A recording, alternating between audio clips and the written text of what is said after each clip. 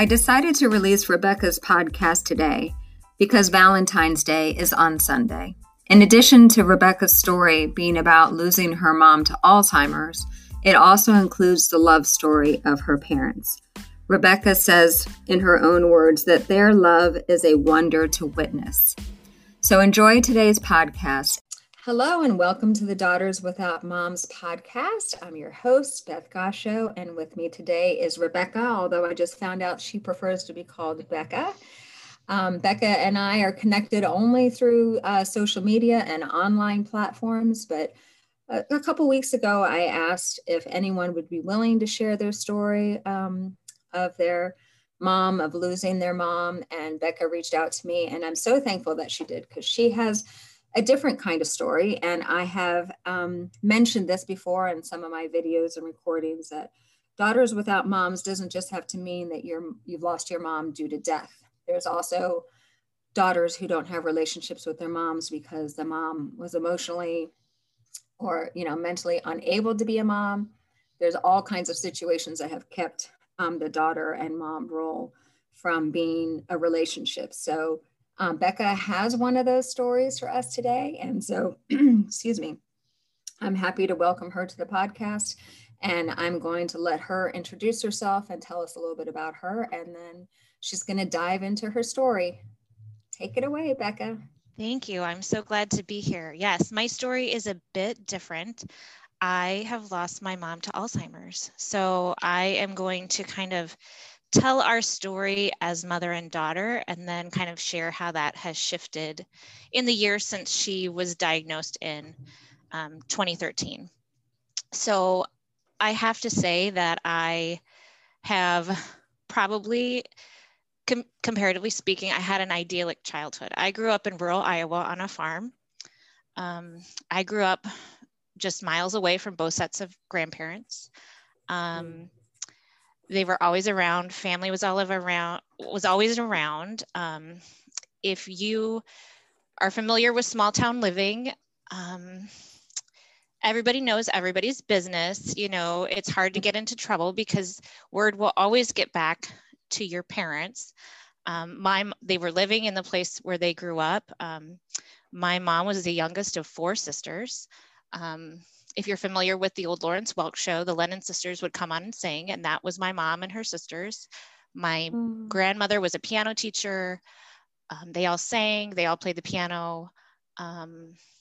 They all became teachers themselves, which then led to me eventually becoming a teacher. But my mom was an elementary school teacher until she stayed home to be a stay-at-home mom and a farm wife. And even though she wasn't working outside of the home for pay, she was a tireless volunteer. She worked for our library and helping, add on an addition to our library. She was a force when our school wanted to pass a bond issue to build a new school. Like, she was a head volunteer. She was just kind of a force of nature. And thankfully for me, that helped save my life. I was born at around 30 weeks in January of 1975. And wow. I was born in the middle of one of the largest blizzards to ever hit Iowa. And because I was a preemie, they had to get to the hospital that had just recently opened a NICU. So my mom, at that day and age, you didn't go to an OBGYN. She went to her family doctor, and he was like, if this baby is going to survive, you've got to get to the hospital. So she and my dad found a way to get to the hospital. And I was born January 10th of 1975 and was in the hospital for about a month before I got to come home on Valentine's Day. I had an older brother at the time. He's 2 years older than me. And then eventually I had a younger brother. So I'm the only girl, which I think kind of factors into my story down the road. But she was just a force of nature. She was it's very interesting to say, she was very socially liberal, which in their corner of Iowa was pretty rare. It's kind of a conservative area. And so she kind of raised all of us to be very tolerant, very accepting of social issues. And yet it's kind of funny. She's kind of a walking contradiction, because at the same time, in our family, she was very, very conservative. No drinking, no alcohol, like very strong feelings about things like premarital sex and you should know who you're going to marry. And so we had a really, probably traditional relationship in most terms. When I got to be a teenager, it got to be pretty combative. And that's pretty common with teenage girls and their moms. But I watched her deal with some things like both of her parents died of cancer within months of each other in 1991. I was a junior in high school, I believe, when all of that happened. And I was kind of able to escape because I could drive and I was in every activity. That's the other great thing about small town schools. I was in every single activity under the sun. So I was never home. So that kind of helped alleviate some of the tension between us because I just wasn't home enough for us to argue. Because when I was home, we were arguing. After her parents passed away, I watched her deal with depression. She had gone back to work after being at home for all those years. When I was in high school, she tried to go back and teach again. And the combination of losing her parents, and I'm sure there were other factors that now as an adult, looking back, I didn't know what they were. Whether it was, just, the small town life or whatever, I don't know, but she dealt with a pretty severe depression where she couldn't get out of bed for a couple months. And then finally, she got some medication and went to the doctor, and I don't know if she was seeing a therapist or not, but eventually, she kind of came out of it. But we were just like oil and water. Like I remember my dad, just certain things like shopping for a prom dress, we'd just be screaming at each other, and things that I thought were not risque, she did. And my dad was finally like, if you could just agree on a dress, I don't care how much it costs, just buy a dress. And just, there were lots of things looking back now where I felt like it was the expectation of her, because our family was so well known and it's a small town. And looking back at, at 46, were those pressures from her or were they imagined in my head? I'm not really sure anymore, but I felt it at the time that it was coming from her. And, like she was the church choir director. So it's prom night and all my other friends are sleeping in the day after prom. And I have to go to church and sing in the choir. And even all my high school teachers are like, why are you here? And I'm like, because my mom made me. Like it was, I just felt like I had no choice in a lot of things because of her involvement in everything across the community. So I went to college and I had a bit of a rebellious streak. Like I drank a little, and that was one thing like that was absolutely taboo. You did not drink in front of my mom. You didn't drink with my mom. She told my dad when they got married that she would not marry him if he ever drank. And so like, thankfully I went to college and didn't totally go off the rails because I had no frame of reference that you could drink like a normal person and not drink just totally to get wasted. So I went to college. I had a little bit of rebellion. One thing my mom would never let me do in high school was like go to the tanning booth because her father had died of melanoma skin cancer. And so like I remember in college, I was like, I'm going to go to the tanning booth. And I went a couple of times and I was like, I just felt like I was baking myself. I smelled funny. Like I didn't even tan very well. And then I realized that was just stupid. I'm like, okay, I hate to say it, but she's probably right about this. I don't need to go tanning. And one of the reasons I met my husband in my sophomore year of college around Halloween, and we were engaged the next May, and she was not happy. Like she herself had like married and gotten engaged as a, fairly young. She and my dad were a year apart in high school and started dating at the end of their high school career and then married as soon as she was done with college and he had a year left. So I don't know if part of that looking back is her wanting more from me than making those decisions so early on in life. But, like one of the reasons I love my husband for a lot of reasons, but he was the first person in my life who ever stood up to her. Like my dad wouldn't do it. My brothers wouldn't do it. Like he was and I remember being like, oh, I didn't know you could talk back to her like that. You could like state your opinion. And so we actually moved our wedding up. I graduated from college in 3.5 years so that we could get married. And we ended up with a December wedding, which was beautiful, but like she was so upset about this wedding and that we had moved it up. And it was just, we kind of were walking on eggshells from like the time I was probably 12 or 13 until, I don't know, probably we had to move away from my husband's job in 2007. So I think I was 32 and we still were kind of walking on eggshells. It helped. I had my kids fairly young. So I was around, let's see, 23 and 25 when I had my daughter and my son.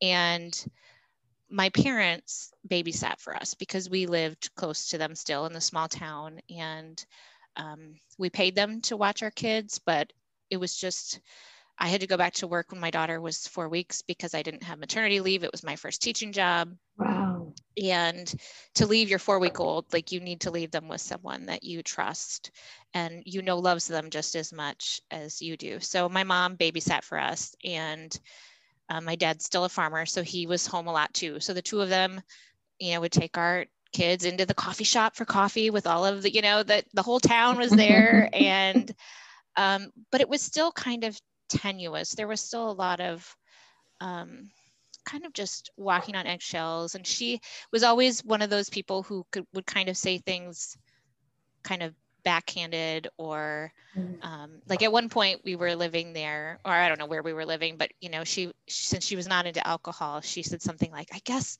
I'll just have to come to terms with the fact that all my kids drink alcohol. And it was so dramatic. And I was like, yes, we do, but we're still productive members of society and we have good jobs and we volunteer. Like, it's just one little piece of who we are. So it was always still kind of tenuous. And in 2007, we had to move to Wisconsin from Iowa for my husband's job. And at the time, I did not want to move. I had lived there my whole life. I mean, it's a very beautiful area. I love the wide open spaces. Like, it's just home. And we moved to Wisconsin, and it's hard to describe. Like, it was difficult, and it was especially difficult because we found out in probably February or March that we were moving. And my husband had to start working there. But the kids and I stayed and sold our house, and we didn't leave till June. And the 3 months of the drama from my mom that we were leaving, because in her family, she was the only daughter that stayed close geographically to her parents. The other daughters didn't move super far away. Like, the farthest one was 4 hours away. So I don't know, I was the first one in my immediate family to branch out. My brothers are still there and still living there. But it felt almost like a vacation when I moved away. And it was like, suddenly I didn't have the whole weight of like my family's history on me. And even though we kind of moved to a small town area, I didn't know everybody's past history. And so it was, on one sense, it was freeing in a way that I couldn't have imagined. And I miss my parents. I miss them terribly. And I always told my husband it was a 7.5-hour drive, and about halfway I would get really ragey because I'd realize I still had so much time left to go in the car. But it was still amazing to kind of break free and get the chance to be my own person without all of that history. And so we kind of settled into a routine then where my parents would come and visit, and we'd get along. We'd start, like, I think that distance kind of helped, where we would talk once or twice a week on the phone, but I wasn't constantly kind of hearing commentary on every single thing that I did or every decision that I made, because, either she wasn't privy to it or she couldn't hear about it from somebody else in the neighborhood or, at church or what have you. So that was kind of just freeing for me. And so we'd go home for every holiday. My husband is not particularly close with his family. So every Thanksgiving, every Christmas, we would head home. And I think it was around probably 2010 or 2011, my younger brother called or texted me, I don't remember which, and he said, I was before a visit, and he said, I think you need to kind of pay attention to mom when you're home. He said, something's not right. She's kind of forgetting words when she's talking, and she just can't seem to think of the right word. And so, of course, like your antenna go up, and you're like, okay, I will definitely pay attention to that. So I went home and definitely noticed that something was not right. And I it's so hard because I don't remember a lot of those early days, because what's fresh is, what we've been going through the last couple of years. But I remember thinking, I think you need to go to the doctor. And so small town Iowa, they went to their little, family practitioner who, deals with everything. And looking back, I'm not 100% sure how transparent they were with the doctor, because of the dynamic of my mom always kind of having the last word.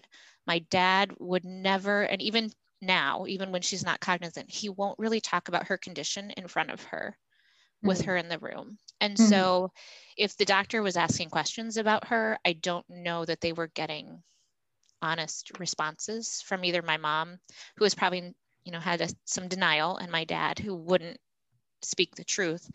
So it took them a little while. Eventually they got a referral to a neurologist in the medium-sized town next to where they live. And I remember they were going for a few different tests, and her original diagnosis was sleep apnea. And an interesting fact about my mom, and why I'm not sure, we aren't 100% sure about her diagnosis, she was born with one full lung. She has a second lung, but it's like a partial lobe, and it doesn't move air very well. And she realized that, I think, when she was a teenager. They discovered that because she would get out of breath very easily compared to her peers. And they did some investigating and realized she had only been born with one full lung. Wow. So they went to see this neurologist, who basically said, I think it's sleep apnea. Here's a CPAP machine. You're good. I don't need to see you anymore. And I remember my parents were so relieved, it's just sleep apnea. It's just sleep apnea. We're good. We have this machine now. And I remember in my head thinking, the neurologist should want to see you again, even just to follow up with you on what's going on. But my parents were all good. Like, that was the answer. It was just sleep apnea. And so after a couple of years with the CPAP machine, it became very clear to me that things were not stable. She was continuing to decline. And because I lived far away, it was so unique. I would go home and I would see things that my brothers, because they lived close and they just popped in for visits, where I was going and spending the night, and I was there 24/7. I'd be there, and my brothers, I'd be texting them. I'm like, did you know mom can't write anymore? Or did you know that this is hard for her? And of course they were like, oh no, we never noticed. And so I think part of that is just being the daughter, and then also being a mom, and you're just kind of laser focused on, and I was seeing everything with new eyes. Every time I would go back, I would see something new. So then I was pretty much the heavy at this point. Like, I had to be the one to go in and kind of say, I think maybe we need a second opinion. And so then we ended up going to an even bigger city, where there was a university that was had a medical center and a full geriatric unit. And so that was around the beginning of 2013. She went for an evaluation with this geriatric clinic, and it was June of 2013 that they were going to give my parents the report. So my mom and dad asked us to come out and to go with them to Omaha, which was the city they were going to. And so we took the whole family, and I remember now my kids were 13 and 14, 15-ish, and they sat in the waiting room, and my husband and I went in with my mom and dad, and the doctors pretty much laid out that it was Alzheimer's or related dementia. They can't say for sure, but I think they said maybe with 95% accuracy, like we're 95% sure this is Alzheimer's or dementia. And, they were saying things like, her reaction time was already affected. Her speech was the first thing that was affected. So by this point, she was already pretty impaired when it came to her speech. They said she shouldn't be driving. And I just remember my dad sitting at the table, and the first thing he said, kind of to himself rather than anybody really, he just kind of said, well, there goes those happy golden years that he had been thinking of for their retirement and all of those things. And then he looked at me, he turned to me, and he said, you can't let this change how you live your life, which I don't really know what he meant by that. If he thought that we were going to just somehow be able to like leave our life and come back home, which, in reality, that is not how things work. So it was just one of those things where I just remember sitting at the table and, you have all these things going through your head. And it was a 90-minute drive then back to their house from the city. And I remember my son, who has ADHD, he looked at me and he's like, Mom, I'll give Grandma my ADHD medication if it'll help fix her brain. And like your heart is just kind of breaking at that point. And I would say probably that is the moment where things kind of shifted. And I kind of took on the role of mom versus being the daughter. And it kind of flipped. It was really, my mom and dad were still in denial pretty hard for a year or two. He was still letting her drive and do some things that the doctors had said, shouldn't be doing that. I had to be the one to call my mom's sisters and my dad's siblings to tell them, because like, I just don't think my parents could speak the words. They couldn't. And even in church, like we went to church that same weekend, and like when they asked for prayer concerns, my dad, all he could say was, well, we didn't get the news we were hoping for. It's like he couldn't say out loud that she had dementia or Alzheimer's, which is it's so strange to me, I guess, because we saw so many people in our family, pass from cancer. Like if you had told us it was cancer, we'd all be like, oh yeah, okay, we know how to deal with cancer. But because it's Alzheimer's and it's your brain, there's just kind of this stigma that none of us knew how to handle or deal with. And when you have cancer, people show up at your house with casseroles and baked goods. And so I think too, that was really isolating, more so for my dad, because once he became the caretaker, he just, people didn't really know what to do to help. So I think they just didn't do much of anything. So they were still holding out hope at this point that it was not Alzheimer's or dementia. My mom would very forcefully say, well, there's a 10% chance that it's not Alzheimer's or dementia. And I think at that point, he was also letting my mom make the decisions about her medication and her care. And so she tapered off some medications that probably she shouldn't have, but, he was letting her still make those decisions and have that agency and make the choice. So, and honestly, those first couple years were the hardest, because emotionally, she knew what was happening to her and she could get frustrated by it. And I never wanted to wish time away, but it was a blessing when it got to the point where she didn't realize what was happening anymore. She was just and thankfully it didn't change too much of her personality. She didn't get combative. She was still happy.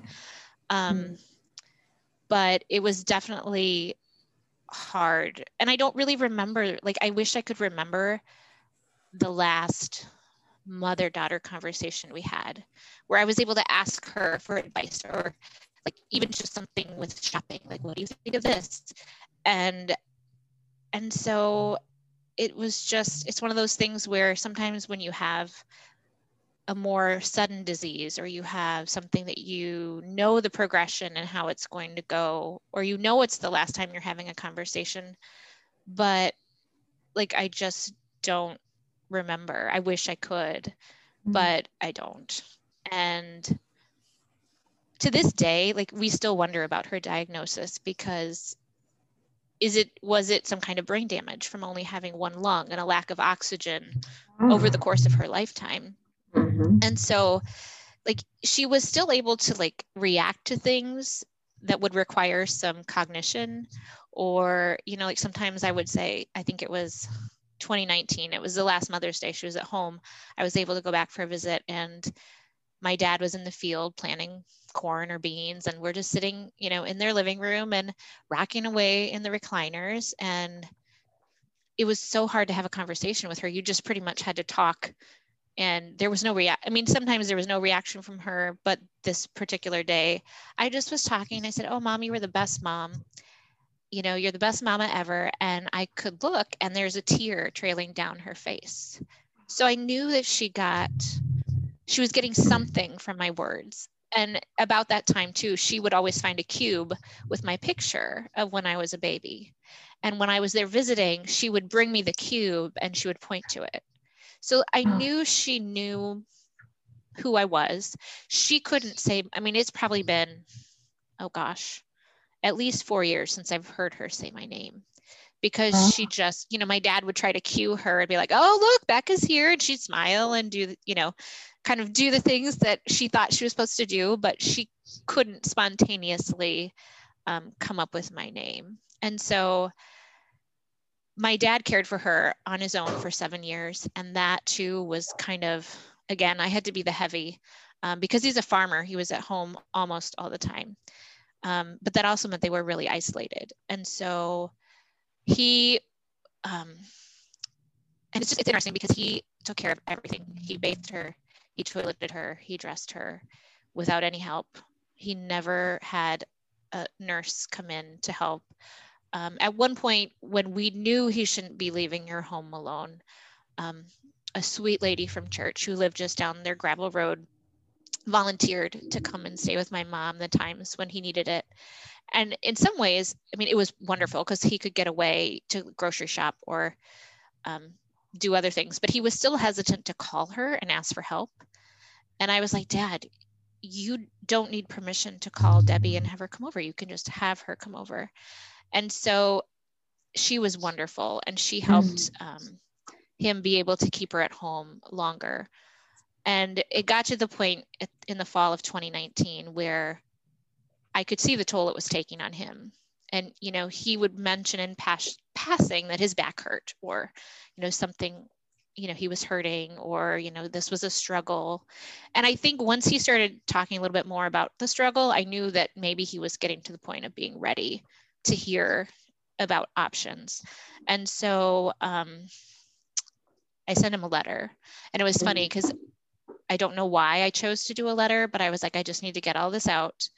And I just said, "Dad, you've taken care of her long enough." And of course, my brothers are always like, "It has to come from you. He doesn't listen to us. It has to come from you," which I'm like, "Are you sure?" But I guess there is that father-daughter bond. But I sent the letter and I said, "It's time to let someone else take care of her. You know, you've done it for so long. You know, you've made it longer than any of the other." And I hate to say this, but none of the other farmers would be taking care of their wives. They would have hired someone. But like their love is just so, I mean, it's a wonder to witness, but at the same time, it's like, okay, it's time. So, and I emailed this letter, I wrote it all out, and he ended up calling me and he's like, "I sent your letter to Debbie, who's the caretaker." And I was like, "Oh, you did?" And looking back, I realized he couldn't bring himself to have the conversation. He couldn't bring it up himself, because I was honestly worried that my dad would leave my mom with this woman who's in her 60s as well, you know, like an older woman who's not trained medically. And I was worried if my mom fell, not only would Debbie get hurt, but then she'd feel guilty for it happening while she was. And I'm like, "Dad, that's a lot to ask of someone who's just coming, you know, out of the goodness of their heart." And so that kind of opened the door. And that was, I think, in fall of 2019. And so he said he wanted one last holiday season all together. And so we had Thanksgiving, which is just, our family is not normal. My mom's family has been meeting on their farm since the 1940s, all of her cousins, aunts, uncles, and we've continued the tradition. And so now, like the last 5-10 years, I've been in charge of Thanksgiving for like 60 people on their farm. And so it was really bittersweet, because, my dad asked somebody to say grace, and, everybody's crying because they know it's my mom's last Thanksgiving at home. And then we made it through Christmas of 2019. And my dad didn't want to put her into the nursing home the day after Christmas. So we ended up going in on the 27th of 2019. And so she's been in the nursing home since then. And then COVID hit, which has just been quite an experience. So my dad was still going to see her 3 to 4 hours every day, and just spending time with her. And then COVID hit. And so it's just been, in one way, I think it's helped him separate a little bit. Once the nursing home opens back up, maybe he'll feel a little more comfortable not spending 5 hours there every day. I don't know, maybe he will, I'm not sure. But it's such an interesting dynamic, losing someone to an illness like Alzheimer's. And I think it's really interesting how when someone gets sick, you want to immediately gloss over the rough parts, and you have a tendency to kind of like turn them into a saint.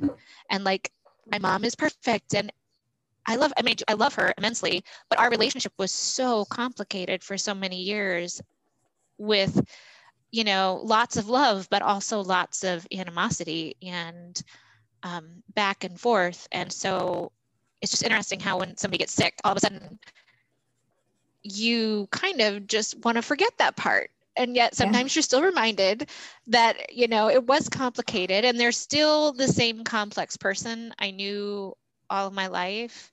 They're just sick. So I think too, it's hard to watch like your kids grieve their relationship with someone with Alzheimer's. That's another whole thing that I probably, looking back now that my kids are 20 and 22, like, I'm not sure I addressed that enough. I don't feel like, I think I was more internally focused on my grief, and not so much that they were also losing a relationship with somebody they loved. So, I probably should talk to them about that at some point. They're adults, and we live in Ohio now, and they live in Wisconsin. But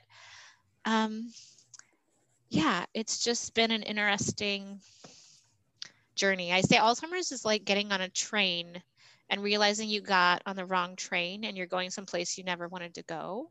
And you just have to go for the journey and see where it takes you. So, yeah. Wow.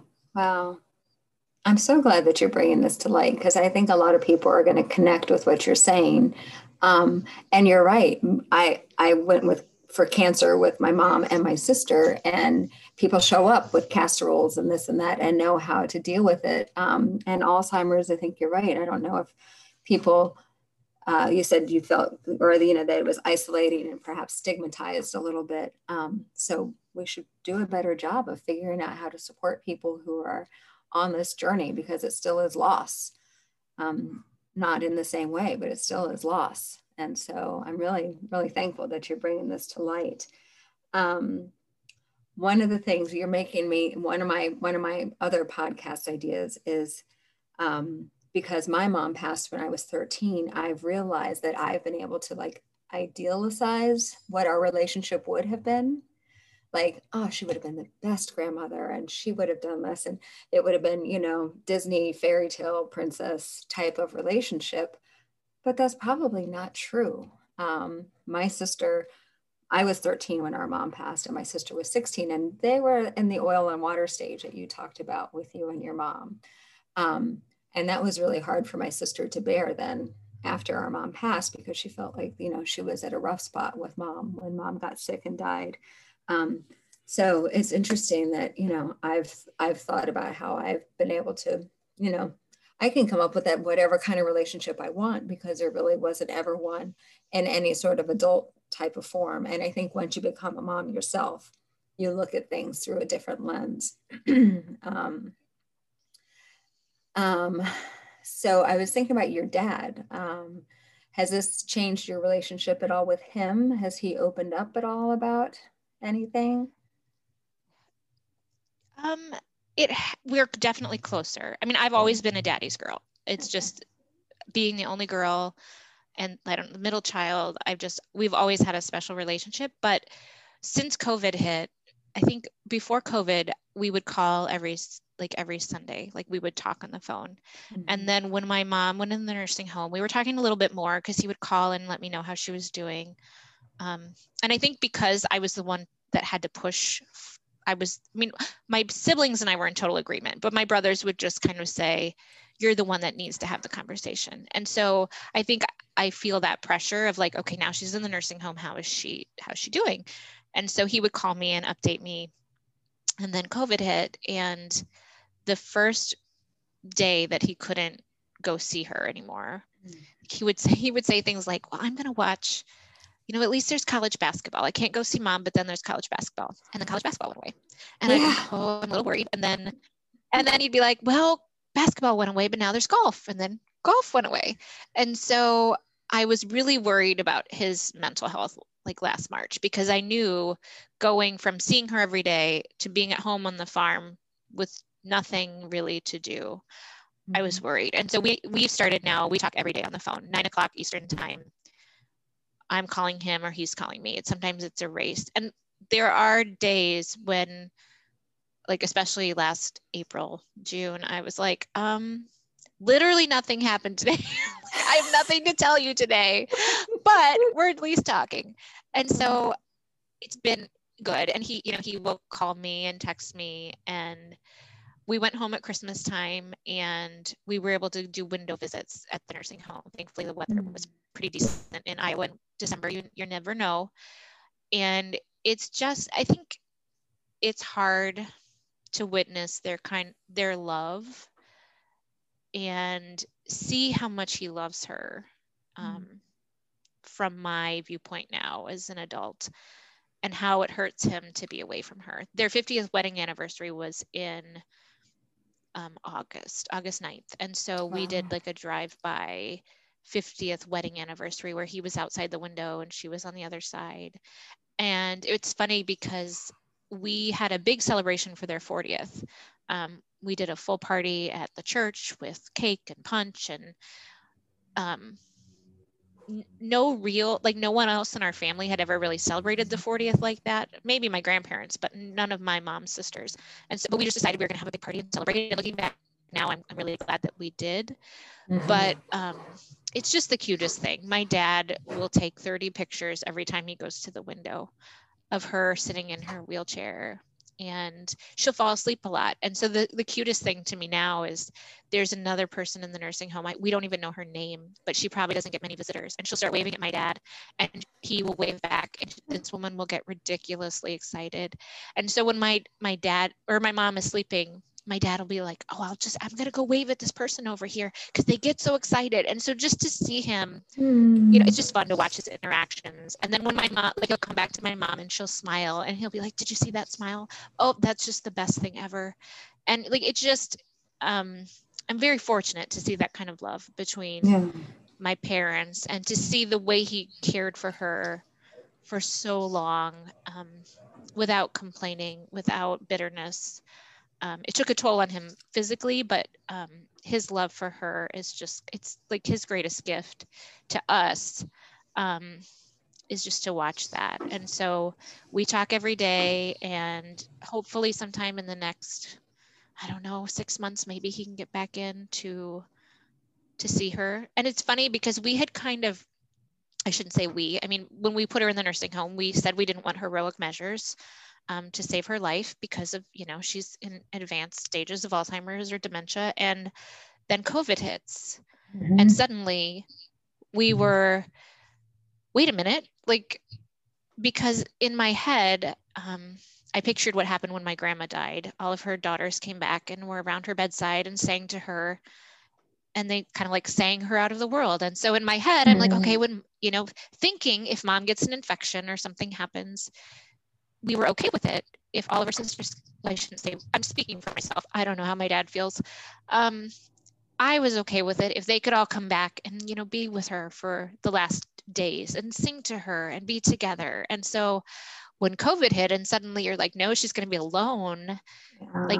that's a whole other reckoning, because all of a sudden you're wishing for her to survive and get through it so that eventually she can have the death that you pictured, which that's probably like messed up in its own way. But so that has been a total like interesting contradiction as well. Mm-hmm. But yeah, it's definitely something that, you know, as a girl, I would not have, you know, like nobody in our family had Alzheimer's. And so that's kind of why we all think that maybe it was related to her lung. But I can't say it doesn't, you know, enter my mind when I have trouble searching for a word, or I, you know, I'm like, oh, you know, am I going down the same path? So it's definitely interesting for sure. Mm-hmm. And also with that lung condition and COVID, I mean, especially in the beginning when, you know, the first version of COVID that was here was such a respiratory invasion. Right. I can imagine how that was a real concern. Has the I mean, nursing home been shut down the whole time? Like since the nursing home has been shut down since, I believe, the first week of March last year to visitors. And really? The whole time? Mm-hmm. They were able to do outdoor visits in summer. Okay. When the weather was nice. Like they had a gazebo with like a screen down the middle with window screen, and then my dad and I could be on one side and my mom could be on the other. And my dad will stand, even though it's winter, he will stand outside in, you know, 20-degree weather for an hour, because he won't leave her if she's sitting in her chair, and he won't leave her sitting there by herself. And if no worker walks by for 20 minutes, he's standing there with her until he can flag somebody down to let them know he's leaving, because he won't leave her just looking at nothing. So for Christmas, my brother got him some fleece-lined jeans so he could stand at the window in January and February and be warm. So, but yeah. And I was thinking too, when you were, you know, I know you like advice, and I don't always feel like I have great advice, but one thing that was really hard for me was I would go to see my mom and I would come back and people would be like, how's your mom doing? And that question is so loaded for somebody with a degenerative disease, because like I would have to stand there and be like, do they really want to know how she's doing? Or do they just want me to say, she's fine? Because she's like, every time you go home, it would be something worse. And it would be something, I would see something new that she couldn't do. And so like I was thinking, like I even did a blog post. I had a blog that I only posted to like twice, but I posted about this, and I said some, you know, ask me something like, what did you notice about your mom this time? Or what was the best part of your visit?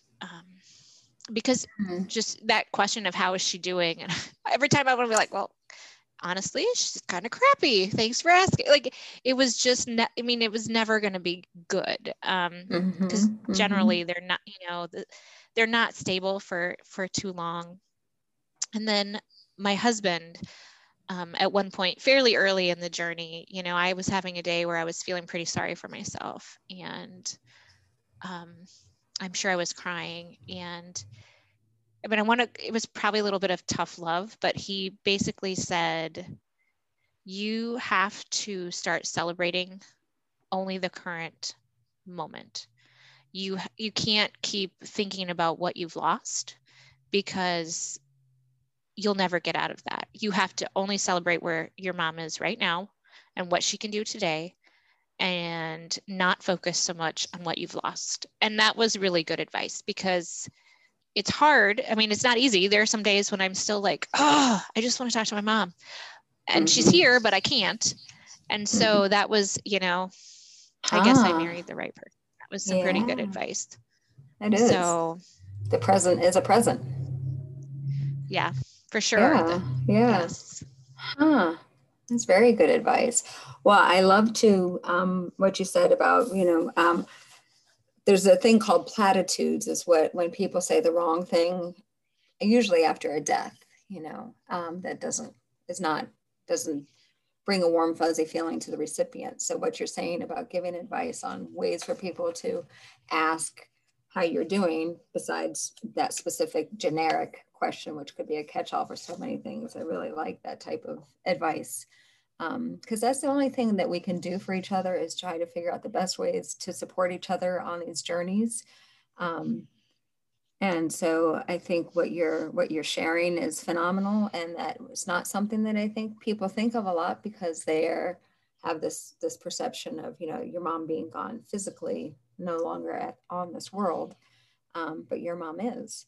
So Yeah. I really appreciate. And I would also you. say, take all the videos and take all the pictures. I wish I had done more of that earlier in her diagnosis when she was still able to communicate with us. Because it's interesting, I just came across a card actually the day before my birthday this year. We moved, and so I'm going through boxes and I found a card. It was actually 2 typewritten pages of things she wrote to me on my 25th birthday. And so it was so striking because I haven't heard her voice in so long. And so to see like just these string, you know, the whole string of text and her thoughts, and it was just such a gift to find that. And I should say too, this is kind of, I meant to say this at some point in the story. My mom I don't want to call her a hoarder. She was not a hoarder. She was a collector of lots of things, antiques of many varieties. But especially after her own parents died, there were always auctions going on, farm auctions, people, you know, having sales, and she could not bear to watch people sell family items. So she would go to other people's sales and buy their stuff and then bring it home. And now I'm going, well, which stuff is our like family stuff and which stuff is somebody else's? But it's just so ironic to me now that even my dad's house to this day is just, it's stuffed to the gills. And none of that helped her remember when it came down to it. The memories are not in the tangible stuff. The memories are in your heart and in your mind. And so now we're left with a house full of stuff that my dad laughs now. He's like, well, it's gonna be your problem someday. And I'm like, okay, great. Yeah. So Thanks, yeah. Dad. So yeah, definitely those memories, the photos and video are what's really priceless, not any of the stuff. So. And like you said, your biggest gift is being able to witness the love story that they share. Like what a blessing. Yeah. That is. And you know, she has to still. Well, I mean, I don't know if she still feels the love or not, but to know to be loved like that to that extent. I think she does. She's like, they'll say the first time my dad had to have a phone conference for her care after he couldn't go to the nursing home anymore. It was probably late March. And they did a phone conference and they put it on speaker. And they said, oh, Maury, when she heard your voice, she just lit up. Aww. And so like he texted me right away, and you know, like that is what, you know, keeps him going. I think when he gets to the window and he can see her again and she smiles, you know, that's all he needs, which I think we all, you know, want that kind of love. Yeah, it's making me think of a movie, like you know, it's like the Notebook kind of, you know, yeah, like it's kind of like that, but you know, and it's, you know, it's interesting because everybody's Alzheimer's journey is different. You know, some people I know their personalities change and that makes things hard. Some people can still speak even to the end, whereas that was the first thing to go for my mom. So it's different. Dementia and Alzheimer's is different for everybody. And people also handle traumatic situations like that differently. You know, granted that your dad is a farmer, he's obviously got a very strong work ethic. And a lot of free time, other than like 2 months a year, he's got lots of free time. But the fact that he has, you know, gone all in and participating with her journey and with her treatment and continuing to love her and taking care of her for 6 years. Like, I mean, that's tremendous. A lot of people can't handle that level of commitment to a disease like that. Not necessarily to the person, but to the treatment and the disease. So, wow.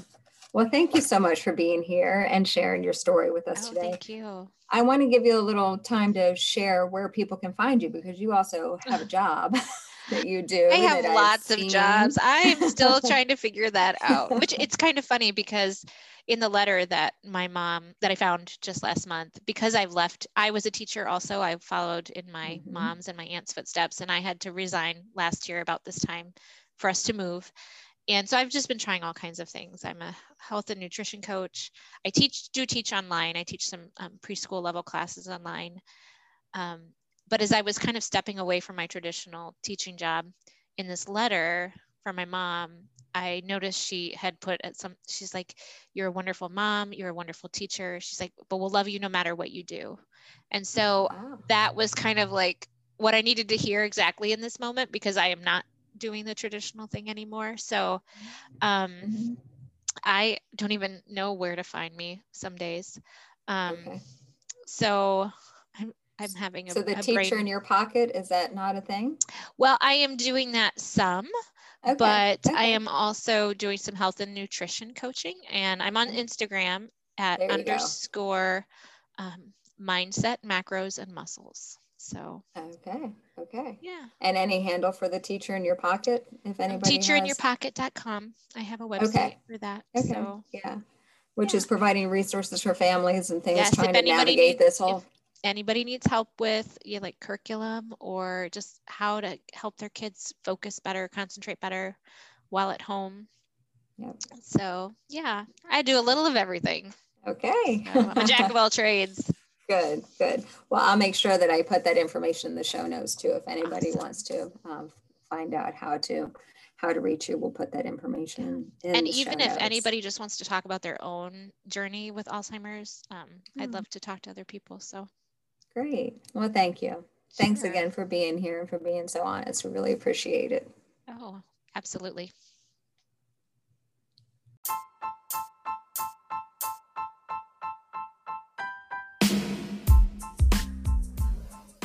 If you'd like more information on my thoughts about the grief journey, please visit my website, yourgriefjourney.com. If you'd be interested in being interviewed for a podcast, please send me an email to daughterswithoutmoms@gmail.com.